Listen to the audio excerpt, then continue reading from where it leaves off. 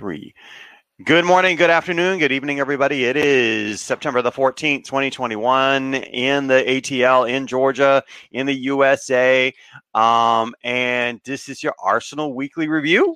I have Josh back from the Islington Gazette to talk about Arsenal women and quite a role that they've been on. But before I get started, I want to remind everybody to smash a like on this video, to subscribe. There's a subscribe button somewhere. You know where it is.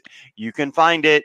And also share this video with your friends on social media as well, because that is how this word of mouth has gotten started for this video channel. If you are not wanting to see Josh's beautiful, handsome Brad Pitt-like face, then please listen to the show on all of the podcast platforms, including Apple, and you can leave a 5-star review that helps other people find the podcast. So please do so.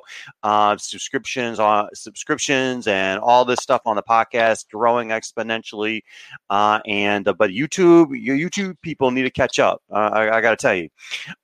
So Josh, also I want to let everyone know. We had the Manchester City Weekly Review. It's coming out later today. I'm having a little bit of technical issues with that. It went a bit long, probably because it was 8 o'clock at night, and I was talking to somebody who was also 8 o'clock at night, and I was drinking some beers and trying to figure out whether or not Willie Kirk or Garrett Taylor was going to get sacked first. That took too long, probably, but watch it anyway. It'll be fun. I guarantee you, I have not had any beers so far in the last 12 hours. All right, Josh, what's it like to be an Arsenal women's fan right now? Yeah, it's good. Obviously, the season started very, very well. Obviously, the Chelsea game was unbelievable, incredible day, but it's only one game. And then they had to go and follow it up last Sunday against Reading, which they did. So, yeah, look, it feels really good right now. It feels a big sort of refreshing moment. It feels like there's a big refresh to that club. I mean, I love how the football is being played at the minute. I really like how Jonas Eidevall has set the club out. It's always attack, and it's really good to watch. It's entertaining instead of I'm not having a dig at Joe Montemurro, not one bit, because I really liked him and I thought he was a good manager. But sort of when Arsenal went ahead last season, then they sort of took that little bit of a cautious approach. But now Arsenal just want to go and kill teams off, and it's great to watch as well, and they've got the quality going forward to do that. Yeah, they definitely do, and there's a lot to unpack, and I do want to go all the way back to the Chelsea match, because it was really, I think, really kind of like where you would just put a flag in it, and this is where the season starts in the WSL for them, and it was a landmark game. But I want to kind of step in a little bit off the pitch for a moment. Okay. So one of the things that's kind of cropped up in the last couple of weeks, it cropped up again when I was speaking to fans, this week and last week, and it kind of cropped up in the lead up and after the match with Chelsea, was this idea that away fans are coming to these grounds. In WSL. It happened with Arsenal. It happened with Leicester, with Manchester United.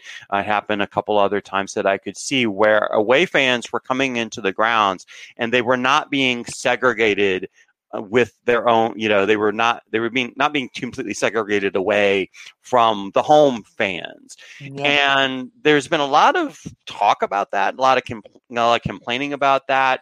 And I think, from what I understand, also the league itself has kind of wanted to push this agenda that, we want the fans to be all inclusive together.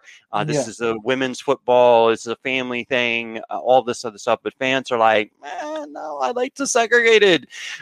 Josh, what are your thoughts about that? Do you have any thoughts about that as a specifically a fan of Arsenal women? I mean, at Tottenham Hotspur, in the Tottenham Hotspur Stadium, the first year that Spurs were in the WSL, 38,000 at the Tottenham Hotspur Stadium, fans were segregated, and yeah, it was obviously good because you're in with your own fans and the atmosphere is better. But I also get that idea of it's women's football and the inclusiveness, which is also I think is a really really good idea. But the longer it goes on, I would sort of like the seating to be segregated because you're in with your own supporters. It makes for a better atmosphere. It's more colourful. Um, Mm-hmm. but again, like I totally get why the league sort of do have everyone together because women's football, I think it's completely different to men's. Like it is a togetherness in there as well. But from a fan's perspective, yeah, segregation would be good because, like I say, it makes for a better atmosphere. It's more colourful on TV as well, and it actually probably looks like there's more people in the ground, if you know what I mean, Mm-hmm. on TV if they are segregated.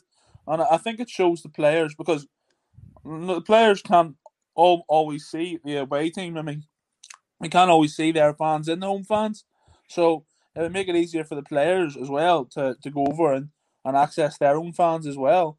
So yeah, it would be a good idea, but again, it's very very hard to do, especially in the small stadiums. Yeah, I imagine that it is, and I can't imagine having to go.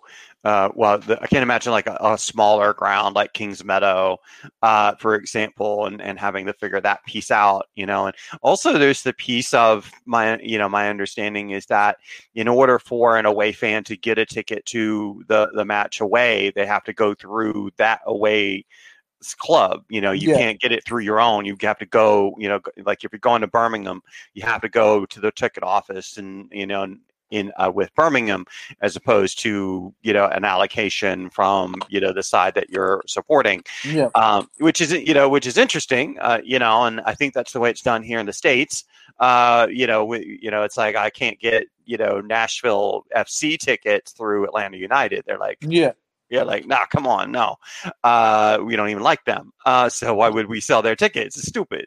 So I mean, as an American fan, I get it, but in talking to fans in the UK, it's kind of a different story. They're like, and I get it. I understand. I do understand that because they were talking. I was speaking to somebody and they were talking about, well, if I have to go through Birmingham's ticket office, then I'm now forever on their email list, and they yeah, send me, emails every day about the go to the shop and everything else, yeah, and so forth. And I was like, yeah, it could probably be annoying if you're traveling with a supporters club to every single ground in the WSL. So that could be a bit annoying with your email box, but I certainly get it. I think there is. I was kind of in the back of my head, kind of had my own little opinion with this. Is that I think this is a reaction, and I think you mentioned it. Yeah, I mean, as much as we would like to see the women's game be more equal to the men's game, it is different, and I think that oh yeah, the league is trying to kind of make that clear that it is different. It's a different types of fans come to the matches. It's a different vibe. It's a different atmosphere. It's a different environment. You know, I see that argument. I see it, and I think also it's kind of a reaction to the past where I remember well, maybe I can't say that I remember because I may be old, but I haven't been watching football forever. But I do remember the times back in the 70s and 80s when yeah, going to a football ground was you might as well get pack heat with you or a shank or something, because I mean, and you would see all the police in the yeah, aisles, in the staircases, blocking fans from each other because you don't want them to kill each other, at the stadium, because that could be a distinct possibility. yeah, and Um, exactly, and that's why I think that the WSL don't do that because they show that there is no violence in the right. WSL stadiums.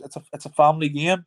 So if you look at the WSL, if you look at an average stadium, there'll be families that will go. So Yep. your Hmm. your grandma and your granddad and your mom and dad and stuff. And you're It's taking your daughter and your son, and yeah, of course, that's right. and it's cheaper as well, obviously. But Hmm. that's what is completely different to what the men's game is in England. I mean, in the men's and even the chants. I honestly have never heard a swear word in a women's football chant Hmm. compared to the men's, where Hmm. every single song will have one in it. Right, So right. it's a whole different demeanor, and I think, like you already mentioned, the league have tried to show that it is different, but the reality is as well. I would like the fans to be segregated because, like I said when I went to Tottenham Hotspur Arsenal, I was in with the Arsenal supporters, and you can go crazy when you celebrate, which I love doing, by the way. But like, Mm-hmm. you know, like it just feels better, and everyone else around you just is happy. While it's a bit strange if you're celebrating in the homestand. You know what I mean? Mm-hmm. Mm-hmm. Yeah, but like you say, the league is trying to show that it is all inclusive, which I 100% I understand. It is a family sort of orientated league, but for the league to sort of look more professional, I think segregated fans would be good. Mm-hmm. And I think that seems to be the consensus. And I wonder if it indeed is an initiative by the FA to do this. I wonder if they will eventually be like, okay, clubs do what you want to do with that. And so I mean, Mark, with the MUWSC, I think he said it best. He's like, I don't want to be sitting next to. I don't want to be sitting next to City fans at Lee Sports Village. I mean, I just don't, and I'm like, yeah, I get it. I totally get it, man. I totally get it, and so forth. So I did a whole show on the Chelsea match, and it was me ranting for 12 minutes or whatever long by myself about all sorts of topics related to the match. But I do want to speak to you briefly about that. How great was Beth Mead in that first match against Chelsea? I think Beth Mead's been absolutely outstanding, even in pre-season.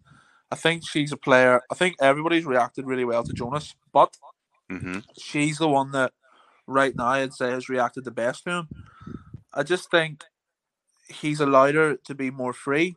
He's allowed her off the hook, and she's allowed to roam around the pitch a lot more. And she just looks like a new player. Honestly, if you're an Arsenal supporter and you looked at Beth Mead last season compared to this season, you would have thought that Beth Mead was one of the new signings in the summer because she just looks a completely different player. Yeah. And she fully deserved her England call up this week. So I hope she gets some minutes there because obviously you've got Fran Kirby, but she's probably the most formed English attacker right now. I mean, what is it? She's got 3 goals already. So that's not even the goals; it's the assists as well. Yep. So she's got 6 assists in all competitions. So she just looks like a whole new player. In that Chelsea game, her movement, her runs that she was making. Yes, the 3rd goal it was offside, but to even go into that position was said a lot about her. Last season, I don't think she even attempts to make that run, but she did, and she got a reward. And the second goal, and her first goal, and Arsenal's second in that Chelsea game, the finish. Last season, that doesn't happen. I think that Beth Mead looks to pass or looks to cut back and find Miedema. But she was selfish, which she needs to be as well because she's got the quality to go and do that. And I think that goal just showed just how much confidence that she really has right now. Yeah, in the first goal of the Chelsea match, the Miedema goal, it was one of those things where I was like, she's one-on-one with one of Chelsea's, back 3, Nim Charles, and just, it's like world-class striker one-on-one with, in that situation, Miedema is going to win 99 out of 100 times. And it was just like classic. And then she's one-on-one with Anne-Catherine Berger. And it's like, and then I think she even fools Berger because I think Berger was thinking it was going to go on one side to the left and, Miedema just slotted it to the right. Yeah, I thought she was going to go across goal instead of near post. So it was a brilliant goal, but the thing that really was remarkable about Beth Mead is you're right. I was like, this is not the Beth Mead I saw last season. I saw more of a very tentative Beth Mead, as you said. So I think that's a really good take. But just the speed and the agility that I'm seeing from both her and Miedema at this point. The team actually look fitter. Yeah, But the thing exactly. is, though, how long can that continue? Because Yeah. it's hard to play that style of football every single week because you will get tired, and with the amount of fixtures that Arsenal have this season, so it's all about game management. Arsenal have got the squad now to they've got the squad to rotate. Like I mean, at the weekend, Mana Iabuchi was on the bench. Mm-hmm.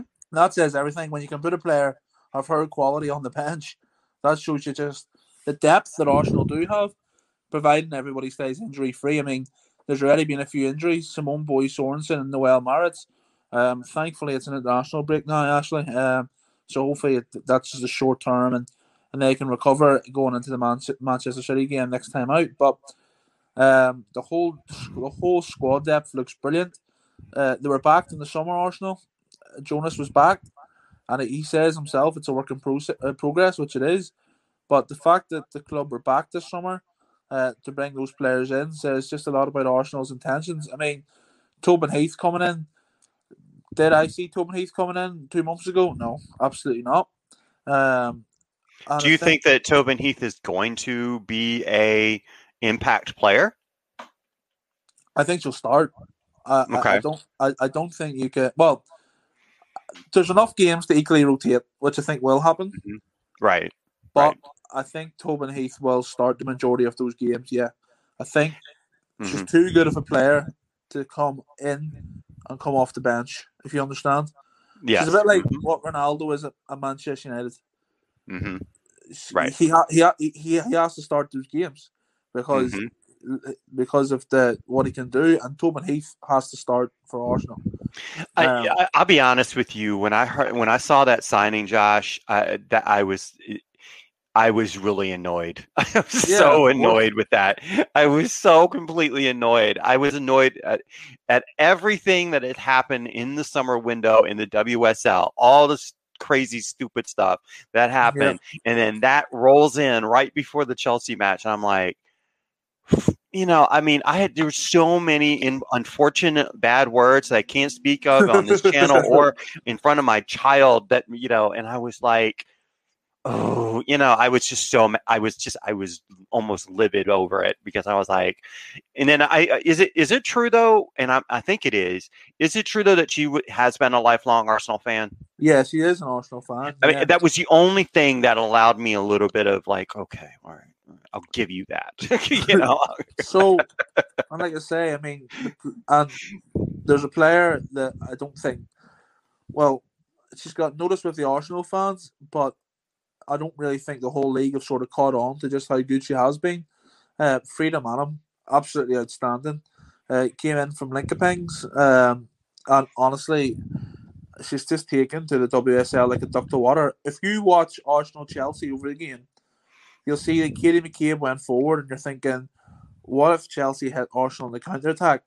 But Frida Manum, she covered Katie McCabe. She tucked in so well, and for a young player to do that very well in such a big game says a lot. Says a lot about her character. And again, at the weekend, Reading's a tough game away from home.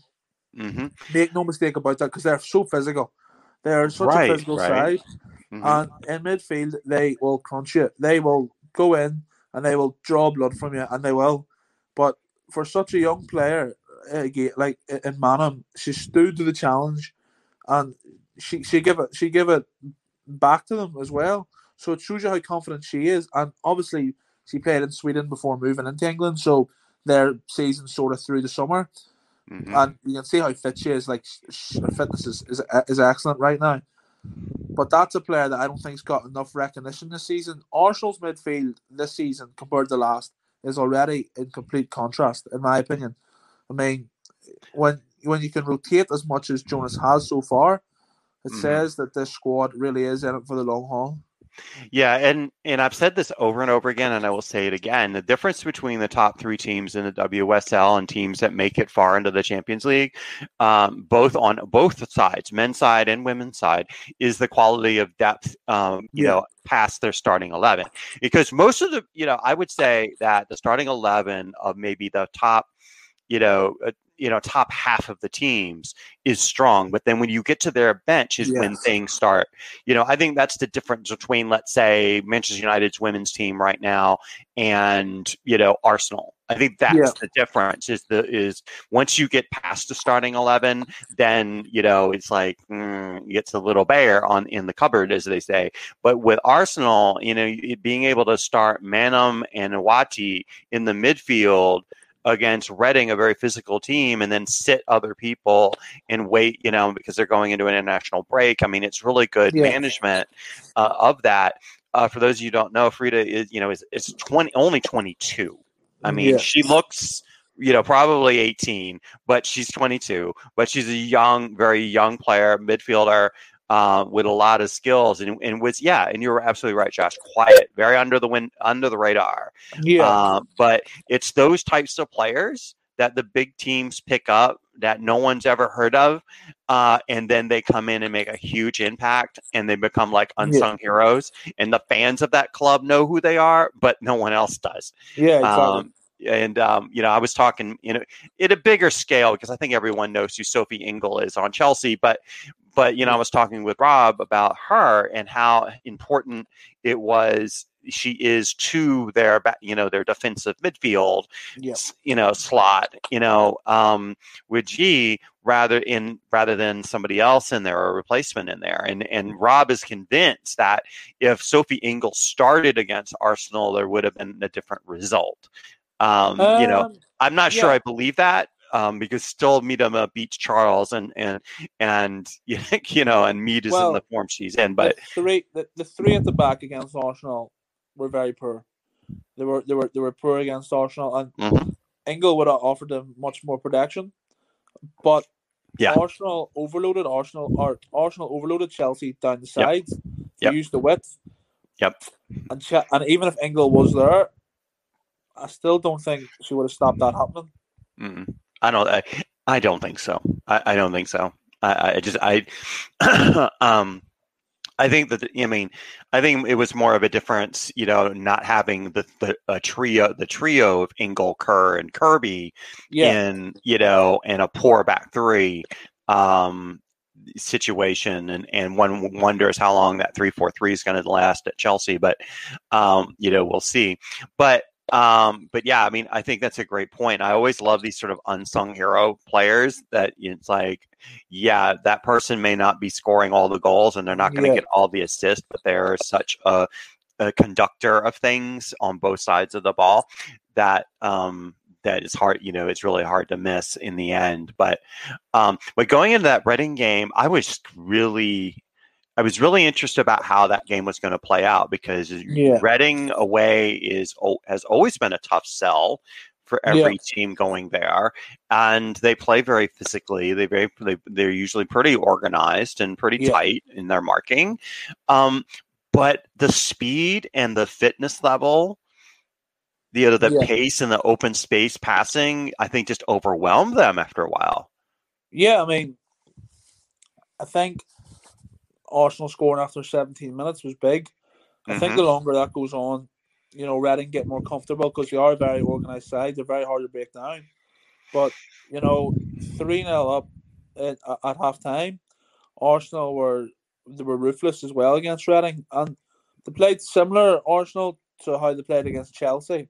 They exploited the fullbacks. Right. Again, if you look at it, they exploited the fullbacks, and they destroyed the fullbacks. I'm sorry. They did, yeah. No, they did. And again, Beth Mead, big performance. Again, a goal, 2 assists. And that shows you her confidence right now. Yeah. I think, but the first goal really interests me against Reading from a corner. Don't really appreciate Reading conceding from a corner. And that's another thing. Excuse the pun, by the way, but that Arsenal have in their armory, because that's a horrible pun, by the way. It is a horrible pun, but you've got nobody. I don't think people underestimate just how good Jen Beattie is in the box, and that's another. If she stays fit, that's another outlet that Arsenal have this season. There's not. If you look at the WSL, not many goals are scored from corners. just how it is. But Beattie is how she attacks corners is huge is huge for Arsenal, and that was a goal that we said, all right, Jonas Edvidal's system just isn't about playing it through high intensity. The set pieces have been worked on as well. And he actually said after the game against Reading, he said that set pieces are still an aspect of the game that Arsenal are trying to improve on. But that was a big signal to me that, all right, they can do multiple things as well. If it isn't going right, they can put balls in the box. And again, the fourth goal was from a cross. Beth Mead crossed it in and Miedema heads it in. So the balls in the box were absolutely quality as well for the attackers to go and attack them, and that was a big thing as well. It isn't just about fancy tiki-taka football from Arsenal. They're sort of doing more of the gritty stuff to go and win games as well, which again at Reading you need to do the gritty stuff because they'll make it hard for you. They'll sit back and they'll make it so awkward for you to go and break down. But Arsenal were excellent against Reading. Absolutely brilliant performance. I wasn't sure how the game was going to go. I always just thought Arsenal were going to win. But Reading is, like I say, it's such a difficult place to go. And did I expect to be 3-0 up at half time? Absolutely not.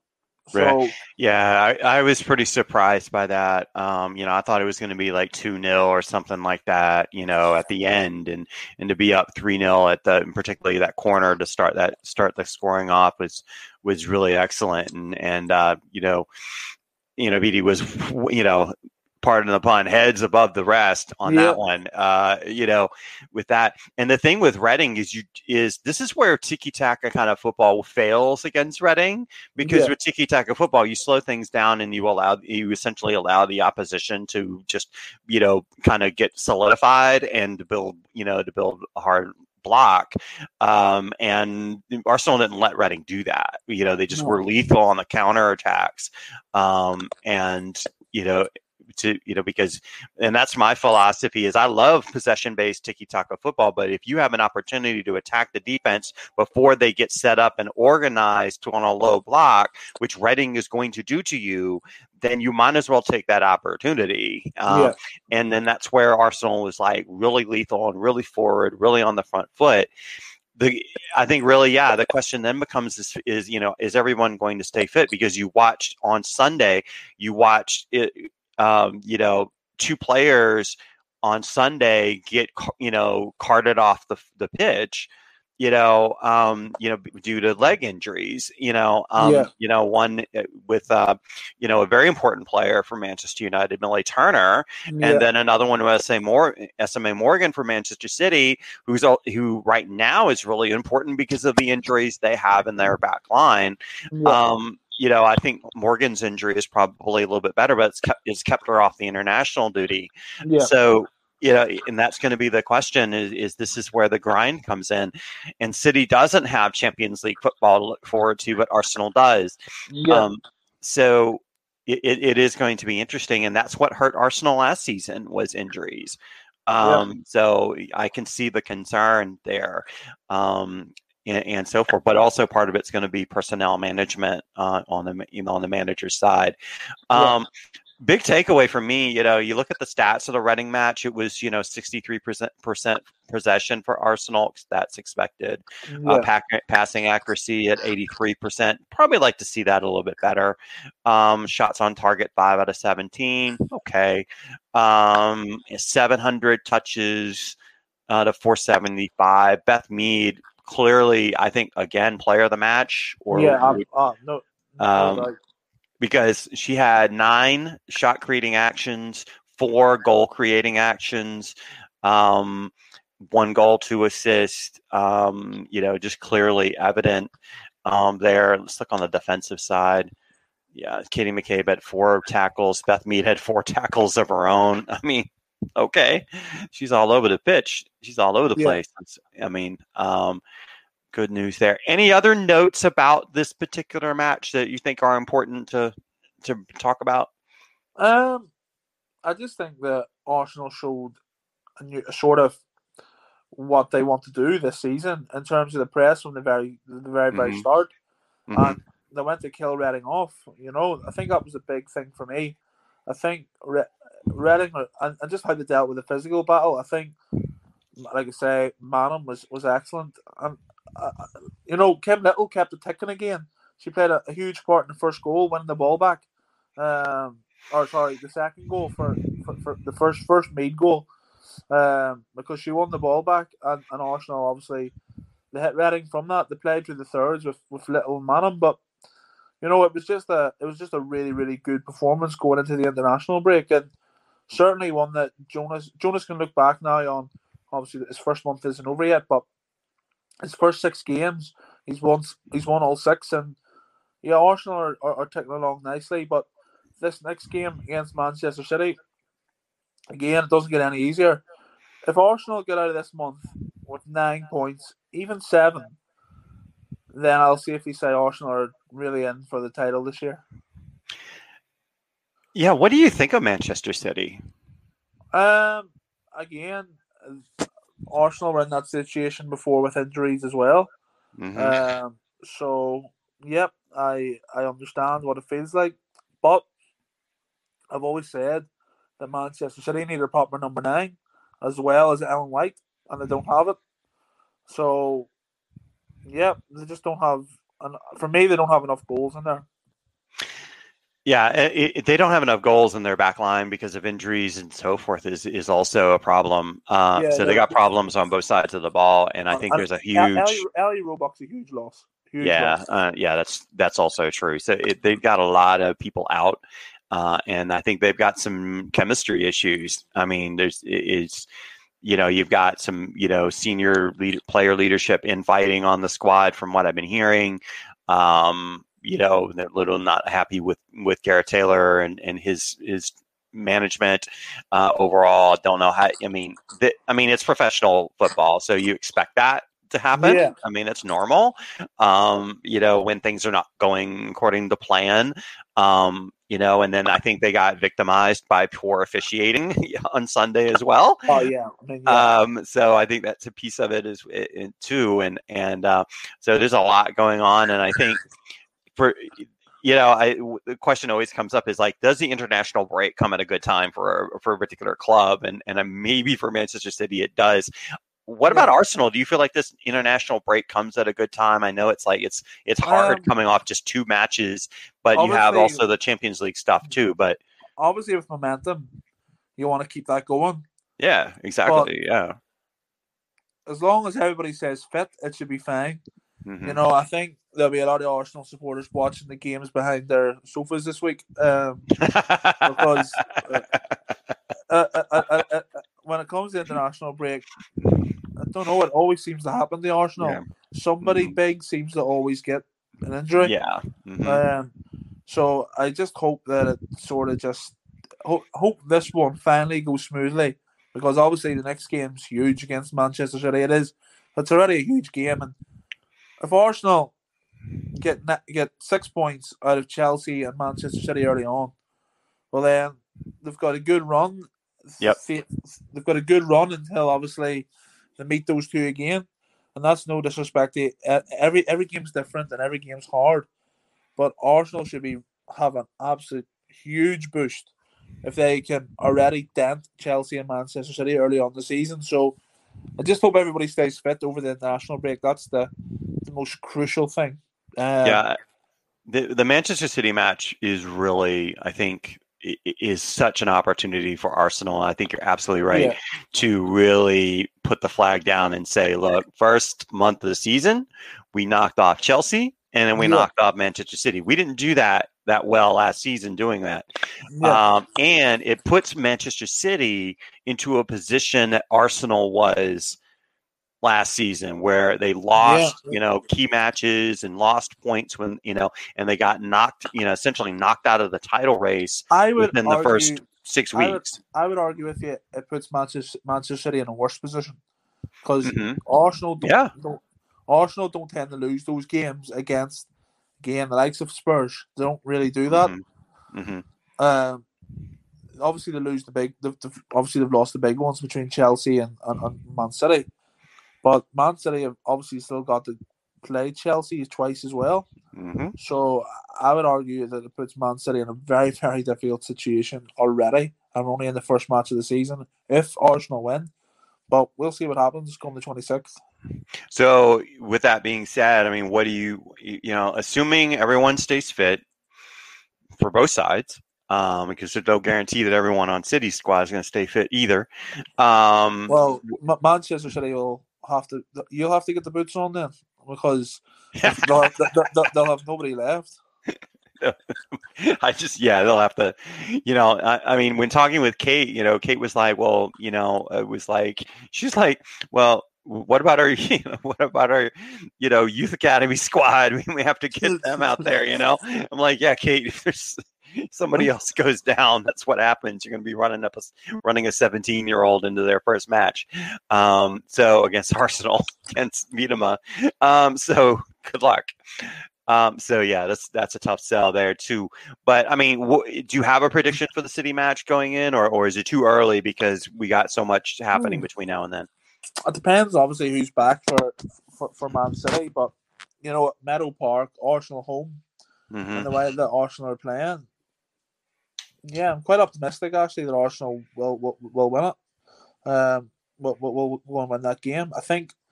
I didn't expect them to see off Chelsea. That was a big surprise. I just wanted a really good performance against Chelsea. I didn't expect to go and win the game. Mm-hmm. And no disrespect to Man City, but I think Man City is an easier prospect than what Chelsea are. I would agree. Yeah, I would agree. Given the state of affairs right now, the state of play for them, and so forth. I mean, the potential is there for them to do wonderfully, but right now they just don't have the players in place, and I don't know where Bunny Shaw fits into their system. To be honest, I really don't, and that was my criticism to begin with. Everyone was, it's a great signing, and like, yeah, she's a number 9. Right, but how does she fit into the system, and how long is it going to take for her to get fit into the system? Is the issue? But I mean, and right now, if the game were played tomorrow, if the game were played this weekend, I would say Arsenal would win, it would be. It would be speed, pace, counters, all sorts of things, and they would win. I really think they would win if the game was played this weekend. And if they were both fit going into after the break and they were both fit, I would still say Arsenal would win because the state of affairs right now, they really need to get Ellie Roebuck back. They need to get, Ellen White needs to get fit. She's not completely fit right now. There's so many little missing pieces there, and Arsenal's been in that position too. If Ellie Roebuck, the last point, in this game. Yeah, no worries, man. If Ellie Roebuck misses out against Arsenal win that game. Yeah, no doubt. No doubt. I mean, I just think she's such a big loss in terms not only of shot stopping ability, but the defense just look very shaky from crosses as well because they haven't got a goalkeeper in behind them that sort of makes them feel confident and that comes and claims crosses. And I think the goal at the weekend, obviously, yes, there is a handball. It is a clear handball. But maybe I'm being harsh. I don't think Roebuck concedes that. And yes, it hits off the post and it hits the goalkeeper and goes in. But I just think Roebuck finds some way to flick it away. I would have to agree. I'm not trying to be harsh, but I would have to. I'm not trying to be harsh. I don't want to be harsh. I don't want to sound harsh. But it's really true. There is a gap, a huge gap in quality between Ellie Roebuck and the backup. I mean, it's just clearly a gap there. So lastly, I had probably, I was drinking a beer while doing the Manchester City review and half jokingly, I said that there was a manager sack race in play between Willie Kirk and Gareth Taylor. I mean, how poor Everton? Yeah, I'm really disappointed. But again, I take it. Well, hey. I mean, we've just been talking about Manchester City being poor, but Man City put 4 past them at Goodison, which I was really surprised about.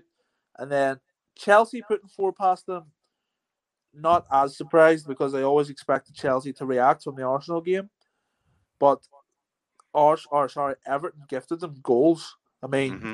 the Sam Mm-hmm. Kerr, the second Chelsea goal. I'm a big fan of Megan Finnick, and I think she's excellent, but it's such a poor pass, and Everton get punished. But 8 goals in 2 games, it's not good enough. Do I think that either of them will get sacked? To be honest, not right now, no.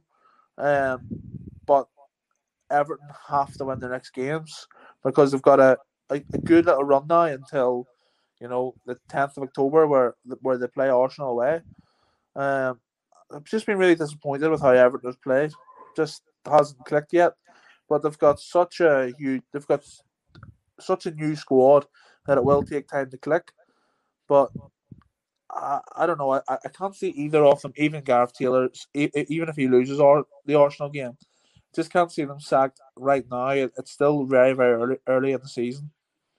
Yeah, and then who are you gonna replace them with is the Yeah, other question. I mean, in terms of for both. I mean, Manchester City would probably 95% sure, hire from within, to fill that position at least temporarily. But the thing with Willie Kirk to me is, and I feel really bad for him. And the reason why I feel bad for him is because they brought the club invested a lot yeah, by bringing a whole bunch of incomings and then a bunch of outcomings, and it makes it a challenge. You had 9 incoming players.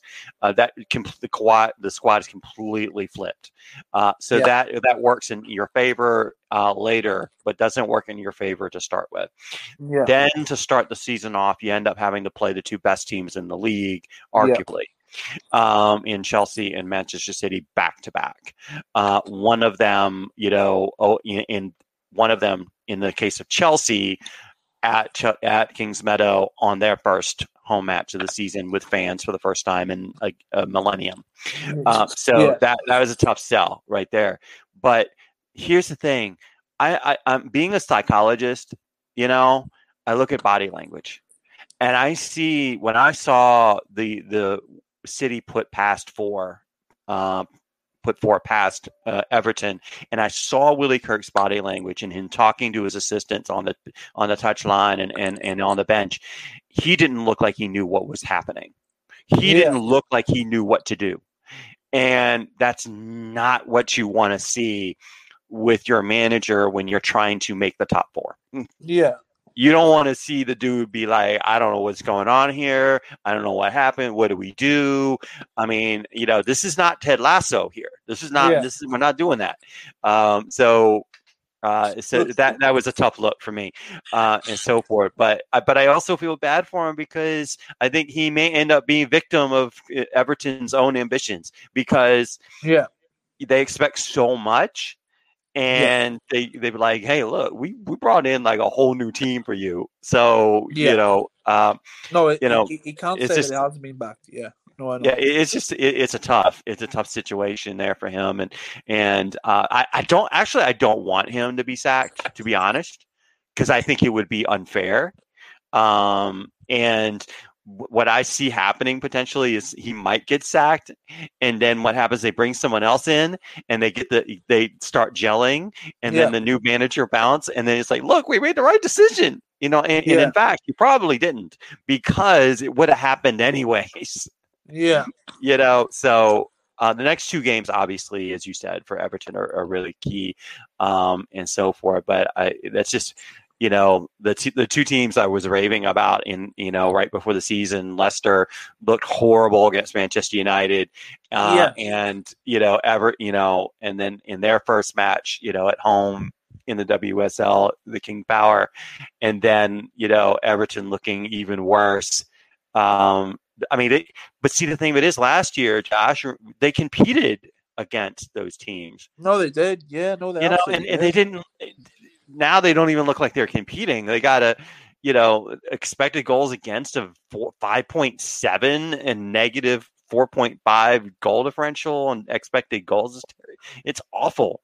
I Yeah, mean, they look terrible. And that it really was kind of shocking, and so forth. So, but best of luck. I mean, I don't ever want anyone to get sacked, but No. That's not true. I do want people to get sacked. That's a lie. But I don't want Willie to get sacked. Free Willie. Just keep him free. Free. Don't fight. Don't sack Willie. Just hear me out, Everton. Don't sack him yet. Now, if he loses 2 more games, the next 2, then all bets are off. But don't free Willie. Just free Willie. But good luck with Arsenal. I mean, we didn't mention the Champions League draw. They got a pretty decent draw. I mean, Barcelona, Hoffenheim, and a team from I don't know where, but from Denmark, yeah. So top 2 go through. How do you feel about the group? Yeah, I mean, obviously you've got the European champions in there, Barcelona, but I think that's a great draw for Arsenal. I think it will really show just where they are at right now in terms of competing for that elite level. And then you've got Hoffenheim in there, and I like Hoffenheim. Hoffenheim actually got a decent little team there. They've got Bella up front, Austrian player, he's one to watch out for in those games. Very dangerous. But I think that Arsenal have more than enough to qualify in the top 2, absolutely. And I think they will qualify. I would imagine Barcelona will probably win the group. I mean, they're the European champions for a reason, but it wasn't so long ago that Arsenal beat the side in the Champions League final, who obviously Barcelona beat. So you never know what happens on the day. Football's football. It's a strange sport and how it works. But yeah, fairly happy with the draw, and it means that they can't get Barcelona in the quarterfinals either if they go through. So I think that's a big advantage as well. Yeah, and I mean those group stage matches against Barcelona, though, they're going to be fun. They're going to be fun to watch. I'm really looking forward to that. Hoffenheim, I think last year at some point, I think they knocked off Bayern or Wolfsburg in one of the matches near the end of the Bundesliga season there, and so forth. So they're not none of the sides really are anything to sneeze at, actually, and so forth. It's going to be fun. In group stage, it's kind of fun. But yeah, I do expect Arsenal to get through in that particular group there. And that doesn't seem to be like a group of death in play either, Chelsea's group is a little bit harder, than it looks when you got Juventus and Wolfsburg. That's an interesting group, but I expect Chelsea to go through. Yeah, absolutely. So do I. All right, Josh.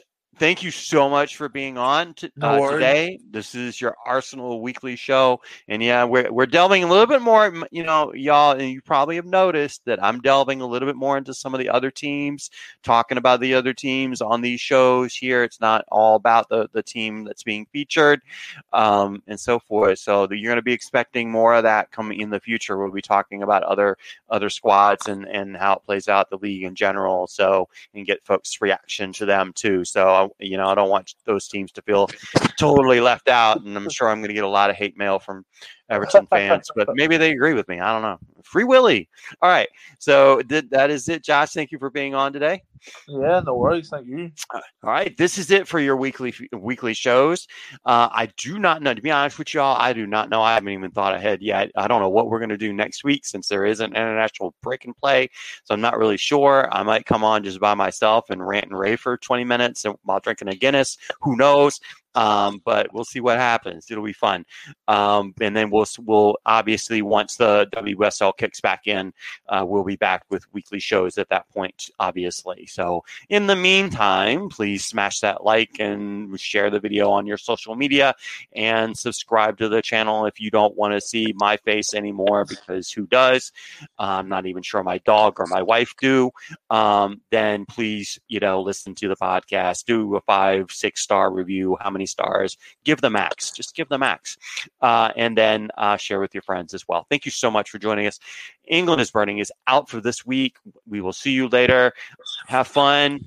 Be good out there. Enjoy the football.